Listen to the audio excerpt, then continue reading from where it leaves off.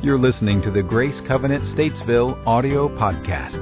Today we're in week 2 of a 3-week series that we've entitled Love Like Jesus. Now, last week I pointed out that Jesus, in showing love to people, did some very unusual things. I mean, you've heard how many of you are familiar with the book Love Languages? Okay, Jesus was not in like gift giving or quality time. I mean, he may have been quality time, I don't know. But one of the things that he did, we looked at last week, is that he washed people's feet. I mean, that's just kind of odd. And we talked about that because we don't have a cultural context for that. But that was one of the things he did. Very practical and yet a very profound way of showing that he cared about people by washing the feet of his disciples. Today we're going to see that Jesus liked to eat meals with society's outcasts. Another unusual way of connecting with people, very simple and yet very profound. The idea of gathering together to eat is a very common concept in the Bible. Sometimes it's portrayed through the image of breaking bread. We'll see that quite often in the New Testament, where they broke bread together. What they're saying is they shared a meal. They ate together. In 1 Corinthians 11, Jesus broke bread as part of the Last Supper. It's where he established the sacrament of communion for us. In Acts chapter 2, the early church broke bread as part of their fellowship, something they did often, meeting from house to house, breaking bread and sharing life together. Sometimes when we're talking about the idea of sharing a meal, it's through the image of a table. In the Old Testament, we see that more often than not. In Exodus 25, a table represents the table, the bread of presence. And so on this table was the bread of presence, which literally represented God's presence in the tabernacle. In Psalm 23, the most famous prayer ever written, David speaks of God preparing a table before us. So this idea of a table, of food, a meal, is very prominent within Scriptures. In the Gospels, we frequently find Jesus sitting around a table, teaching and sharing life with his followers. That's what he did. In fact, we tend to think of food as a function of biology. We need to do it, we need to eat to survive. This morning I want to propose a question. Is it possible? Is it possible that gathering together to eat is necessary not just to our biological self, but also to our social and spiritual well-being? Luke chapter 5 has an encounter with Jesus. After this, Jesus went out and saw a tax collector by the name of Levi sitting at his tax booth. "Follow me," Jesus said to him. And Levi got up, left everything, and followed him. Then Levi held a great banquet for Jesus at his house, and a large crowd of tax collectors and others were eating with them. But the Pharisees and the teachers of the law who belonged to their sect complained to his disciples, "Why do you eat and drink with tax collectors and sinners?" Jesus answered them, "It is not the healthy who need a doctor, but the sick. I have not come to call the righteous, but sinners to repentance." Heavenly Father, as we come to this point in time where we take a closer look at your word and what your scripture teaches us about life, teaches us about you, teaches us about ourselves, how we relate with one another. Father, I ask that your Holy Spirit would be very present, would speak to us, Lord God. Lord, that we would hear what we would need to hear. And we commit this time to you in Jesus' name. Amen. The table played a very central role in the life of Jesus. This idea of food, of sharing meals together. His first miracle turned water into wine. Where was it? A wedding feast. Okay, it wasn't a wedding ceremony. It was the reception. It was the feast afterwards. Of the 23 parables in Luke, 15 of them feature food. 63%, 65%. Some of his most famous miracles revolved around food. What did he do with the 5,000? He fed them. Okay? He was accused by religious leaders of being a partier. In Matthew, it says, the Son of Man came eating. This is what they accused him of, and he's responding back. You accuse me, the Son of Man, of coming and eating and drinking. And they say, you accuse me of being a glutton and a drunkard, a friend of tax collectors and sinners. So that was his reputation by the religious people, that this is what he did. He just sat around and ate and drank with everybody. Not just everybody, just the bad people. Again, as I already mentioned, one of the last things he did before his death was to break bread, to share a meal with his disciples. It's where we get the institution, the rite of communion. Around the table is where Jesus showed love and acceptance for all people. In Luke chapter 14, he says this. He says, but when you give a banquet, invite the poor, the crippled, the lame, the blind. He's contrasting that because human nature was to invite the rich, the wealthy, the powerful, the popular, the easily liked, socially acceptable, people that could actually help you. And he says, no. When you have a dinner, invite these folk. In Luke chapter 15, he says, but the Pharisees and the teachers of the law muttered, this man welcomes sinners and eats with them. This was Jesus' reputation. Not just that he walked around and had good things to say, but that he shared life with and shared meals with social outcasts and sinners. When you look at the life and ministry of Jesus through the lens of food, one gets the sense that there might be something more to this idea of food than just physical sustenance. Is it possible that something good happens to us when we break bread with one another? So, if that's the case, where are the best places to eat? One, called setting the table at home. In Acts chapter 2, verses 46 and 47, they broke bread in their homes and ate together with glad and sincere hearts, praising God and enjoying the favor of all the people. And the Lord added to their number daily those who were being saved. There's been some empirical research studies over the past 20 years with regard to frequent family meals. So let's hear this. So with regard to frequent family meals, these show that when we do this, it's the number one factor for parents raising kids who are drug-free, healthy, intelligent, and kind. So these are studies I can actually show you and say, I mean, this isn't just somebody pulling something out of a hat. They've actually done empirical studies and can verify that there is a correlation between frequent family meals and raising kids in this regard. It's the number one shaper of vocabulary in younger children, even more than any other family event, including playing. Frequent family meals.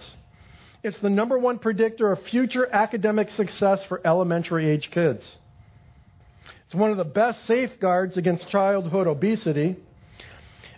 Frequent family meals are the best prescription to prevent eating disorders among adolescent girls. And it's the variable most associated with lower incidence of depressive and suicidal thoughts among 11 to 18-year-olds. Just sitting down, eating, and sharing a meal together. I don't know about you, but for me, growing up in my family, meals were business.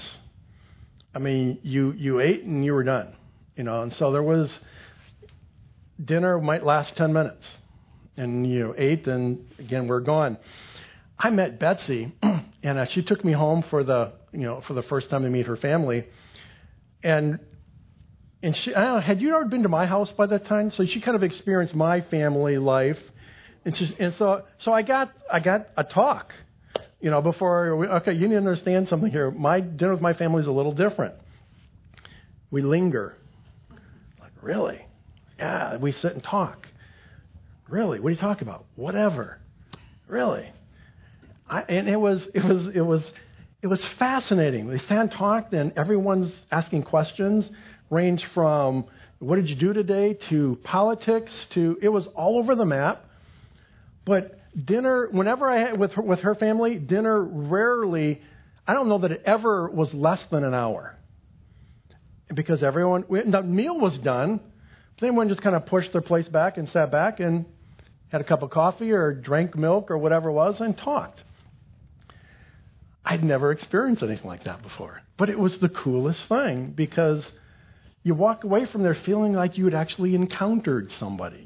You knew them better. And I understand the statistics. I mean, having experienced it, I understand what that's like. And we tried to do that with our kids, but when they're little, they're not, let's be honest, all right? You know, those of you who have young kids, they're not going to sit around the table wanting to talk and so I get that. So obviously my experience with the kids were old at this point in time, but the idea here was that there's an intentionality about sitting around the table and saying, what was the best part of your day?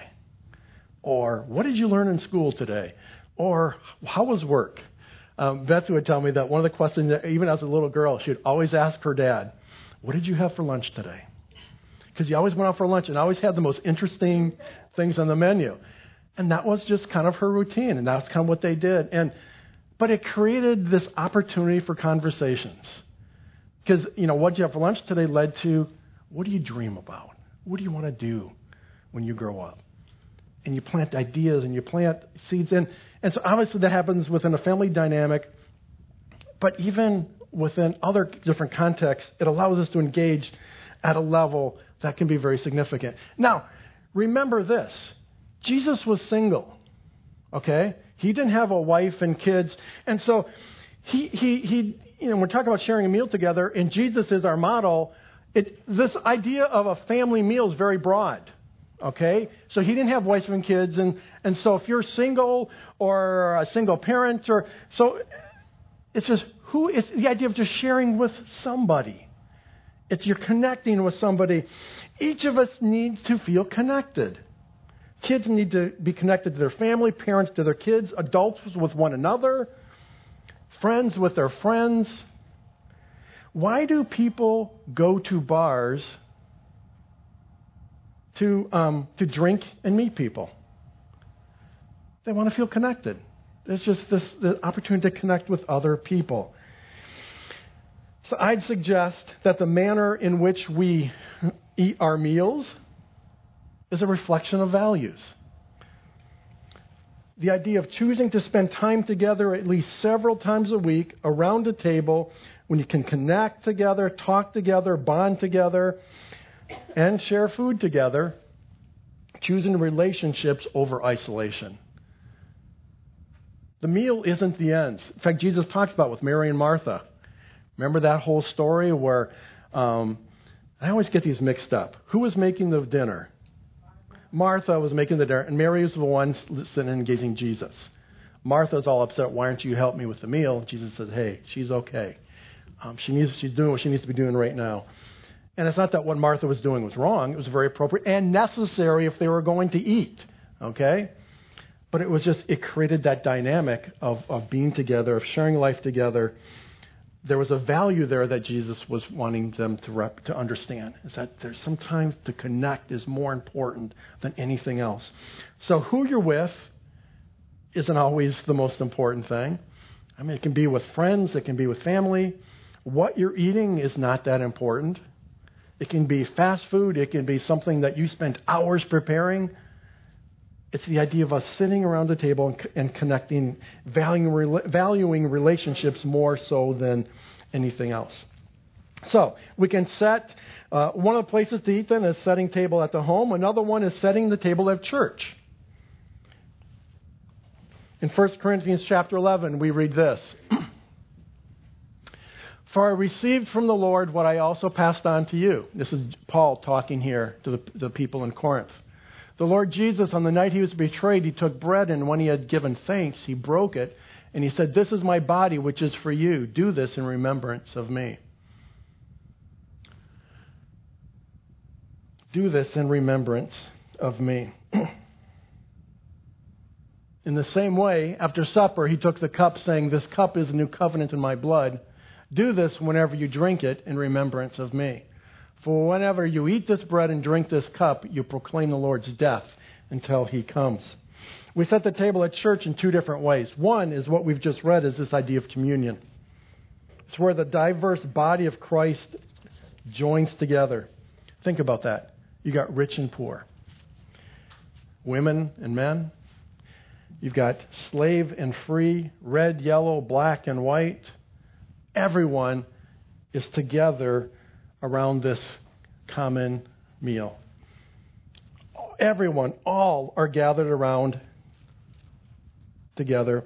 It's the one thing that unites all of us as Christ followers. Everyone who has given their life to Jesus is welcome. Everyone. It's one of the areas where we, Protestants, would disagree with the Catholic denomination or the Catholic faith. For them, salvation comes through your relationship to the church. That's why you can't take communion if you're not a member or baptized into the church. We would say, no. Salvation comes through faith in Jesus Christ.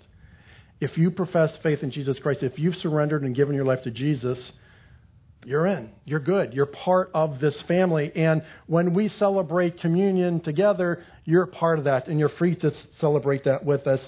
Everyone is welcome to participate. So communion is one of the ways where we set the table at church. The other is this area of community, where gathering together becomes a sacred event.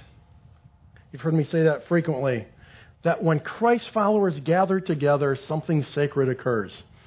Whether it's here at a worship service, whether it's at something out in your home, or even at a Charlotte Hornets basketball game. Something special happens when we gather together. You'll notice, some of you, if you've gone to other churches, a lot of churches have this, the greeting time, either after worship. For many churches, though, it's a transition. Hey, before you sit down, greet someone around you, and literally it lasts seconds. And then the next person's up there right away. And so it's used primarily just as a transition from one thing to the next. We give you lots of time, don't we? And so it's intentional for us. It's strategic time for us because this idea of community. And notice we say, don't greet someone next to you.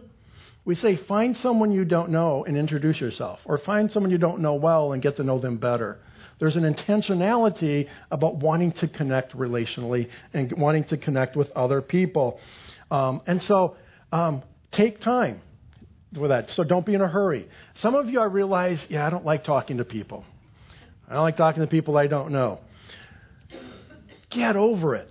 I really, for some of you, that's I say that jokingly, but it is so important for you to be able to connect with people and just to get to know somebody and find out about them. Betsy and I, at one point in time, we were in a life transition, and so we were visiting a church. Actually, we are attending a church. We'd attended the church for almost a year. No one ever asked me my name. Every Sunday they said, hey, greet those people around you. And everyone, hey, glad you're here. And they're on to the next. And literally it was like they barely touched, as they shook hands and kept going to the next person. And for almost a year. And it was like, wait, no one's even asked me what my name is. No one knows. And so for me, that just struck me as odd. I don't want anyone to ever come into our place and have that experience. In fact, I'm okay if it's just the opposite. It's like, dude, your people are just crazy. They won't leave, everyone's introducing themselves. And I'd rather have that than I came in and no one noticed I was here. To me, that would be a travesty. That would be terrible. The other way we find community here is within groups. Paul mentioned a couple of here just earlier. Life groups at different stages. We have men's groups and women's groups. I know Aaron and Raquel, their life group actually went to a Charlotte Hornets basketball game Thursday night. And so fun things, sharing life together, eating meals together. A lot of the men's breakfast on Saturday mornings, the fourth Saturday morning, begins with a meal. We walk across the parking lot. We meet actually over there at the Greenbrier Cafe, share a meal together, tell lots of stories, and then we come over here and have a time just to talk and share. Groups is where we share life together, often around a meal. Many of the life group that Betsy and I are part of begins at 6 o'clock with a meal, dinner. Everyone brings, the host family provides the main course. Everyone brings all the side dishes, and then we usually start the meeting portion of it about an hour later. Today, the fact that we have an indoor picnic is not an accident. Okay? It was because I'd like to do it probably like once a quarter.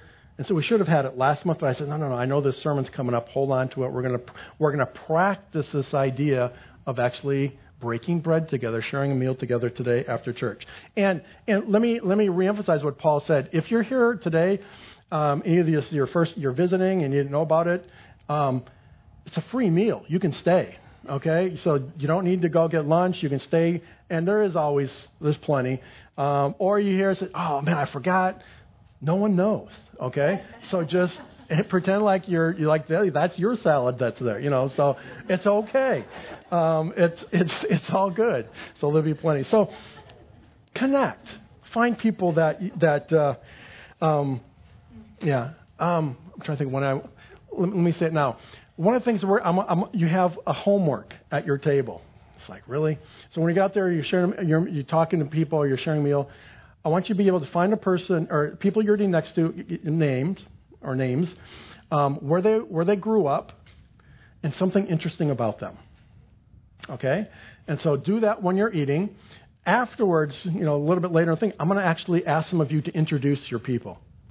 Okay, so it's very simple. Name, where they grew up, and something interesting about them, so that you then can introduce this person to the rest of the group. So don't worry if you don't like talking with microphones. I won't force you to do that.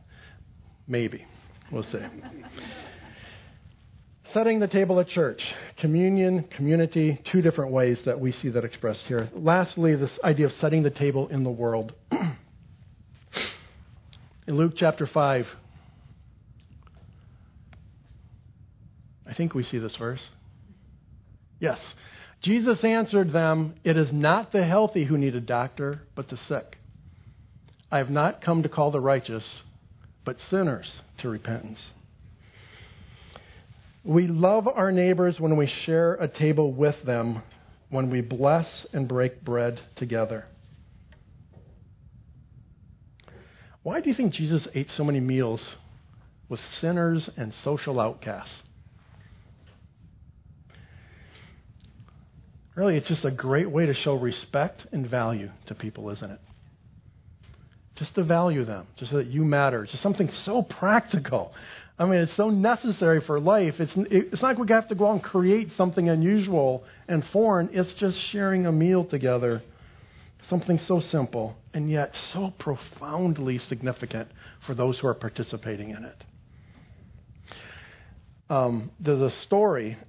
Some of you heard of Ray and Joan Kroc, McDonald's franchise. When she passed away in 2003, one of the last things she did with her money was give it away. Billions. She gave at the time was the largest one-time gift. She gave $1.5 billion to the Salvation Army. $1.5 billion to the Salvation Army. The story I've heard, or that I understand as to why, is because up until then she really had not much connection with them. But apparently, when she was a little girl, her family struggled. And quite frequently, someone from the Salvation Army in her community would swing by on a Sunday night and bring a meal to them. And from the time she remembered what that impact that had about a meal and how much that meant to her family. 65 years later, she gives the Salvation Army $1.5 billion to use for their work and for their ongoing ministry. Which leads me to this. We may never know the ultimate outcome of breaking bread with others. We trust God to take care of what we've planted and sown to bring in a harvest. So that illustration I just gave you certainly has a practical financial implication. How many of you have been impacted your life because of a meal you shared? Now, you may not remember the meal, but you remember the conversation. You remember the fact that that person sowed a seed of idea, a thought, a dream, encouragement, something that just changed the way you approached your life. The meal becomes the means to an end. It isn't the end in and of itself. And so this idea of inviting people, one of the things that we did at our house, we haven't had the opportunity yet because the weather's been really bad, but is that our neighbors will invite them over for just grilling hot dogs. Bring your own beer if you want to drink beer. It's just not my thing. And so they do, and we sit on our deck and talk and tell stories and get to know each other. In our previous house, it was interesting because as white couples, we were a minority in our neighborhood. African Americans on both sides. We had an Indian couple across the street, Hispanic couple 2 houses over. And so it was just fascinating when you sit down on the back deck, all these diverse backgrounds, none of them were people of faith. And so we're talking and sharing stuff, and it just changes how you feel about your neighborhood. And to this day, I have no idea if there's been any life-changing impact on those. It wasn't like, hey, I got to pray with any of them to receive Jesus. But who knows? I don't know what. Remember we talked before about that sometimes we think of evangelism as just this, we have to close the deal, we have to make the sale. But yet this process to following Jesus is actually that a process. And research has shown that it's usually 5 to 6 significant conversations that occur in a person's life before they make that final decision to follow Jesus. Maybe in some of those conversations, I'm just person number 3.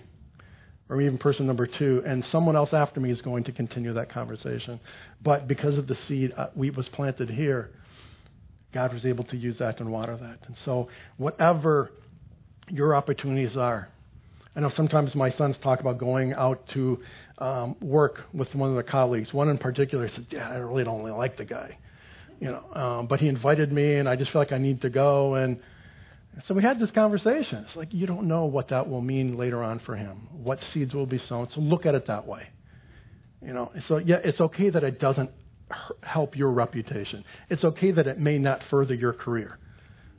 Can you actually help him? Can you look at it that way? Because you just don't know. And that's what sometimes we need to set the table for the world. That when we're doing that, we're playing host. And remember, as host, we also host the Holy Spirit within us. And the power of God and the presence of God is with us when we do that. Let's pray. Heavenly Father, thank you so much for just this opportunity to look at this word and look at this idea of food and meals and what Jesus, how he used those meals for his purposes. Those were a means to an end. It allowed him to engage and connect with people in ways he couldn't have done otherwise. These conversations couldn't come out of just lectures or being within the temple. Only around the table. Some of his most profound teachings came around the table. Thank you for, Lord God, just the opportunity for us to explore that a bit. Lord, as we're about to share a meal together here, I just thank you for this opportunity. Lord, may there be community. May there be a sense of your presence amongst us, we pray. Lord, that you would continue to do the work in us and through us that you desire to do. So, Father, we continue to commit ourselves to your purposes. And it's in Jesus' name I pray. Amen. For more information on Grace Covenant Church, our service times, ministry opportunities, directions, and more, visit us at gracecovenant.org.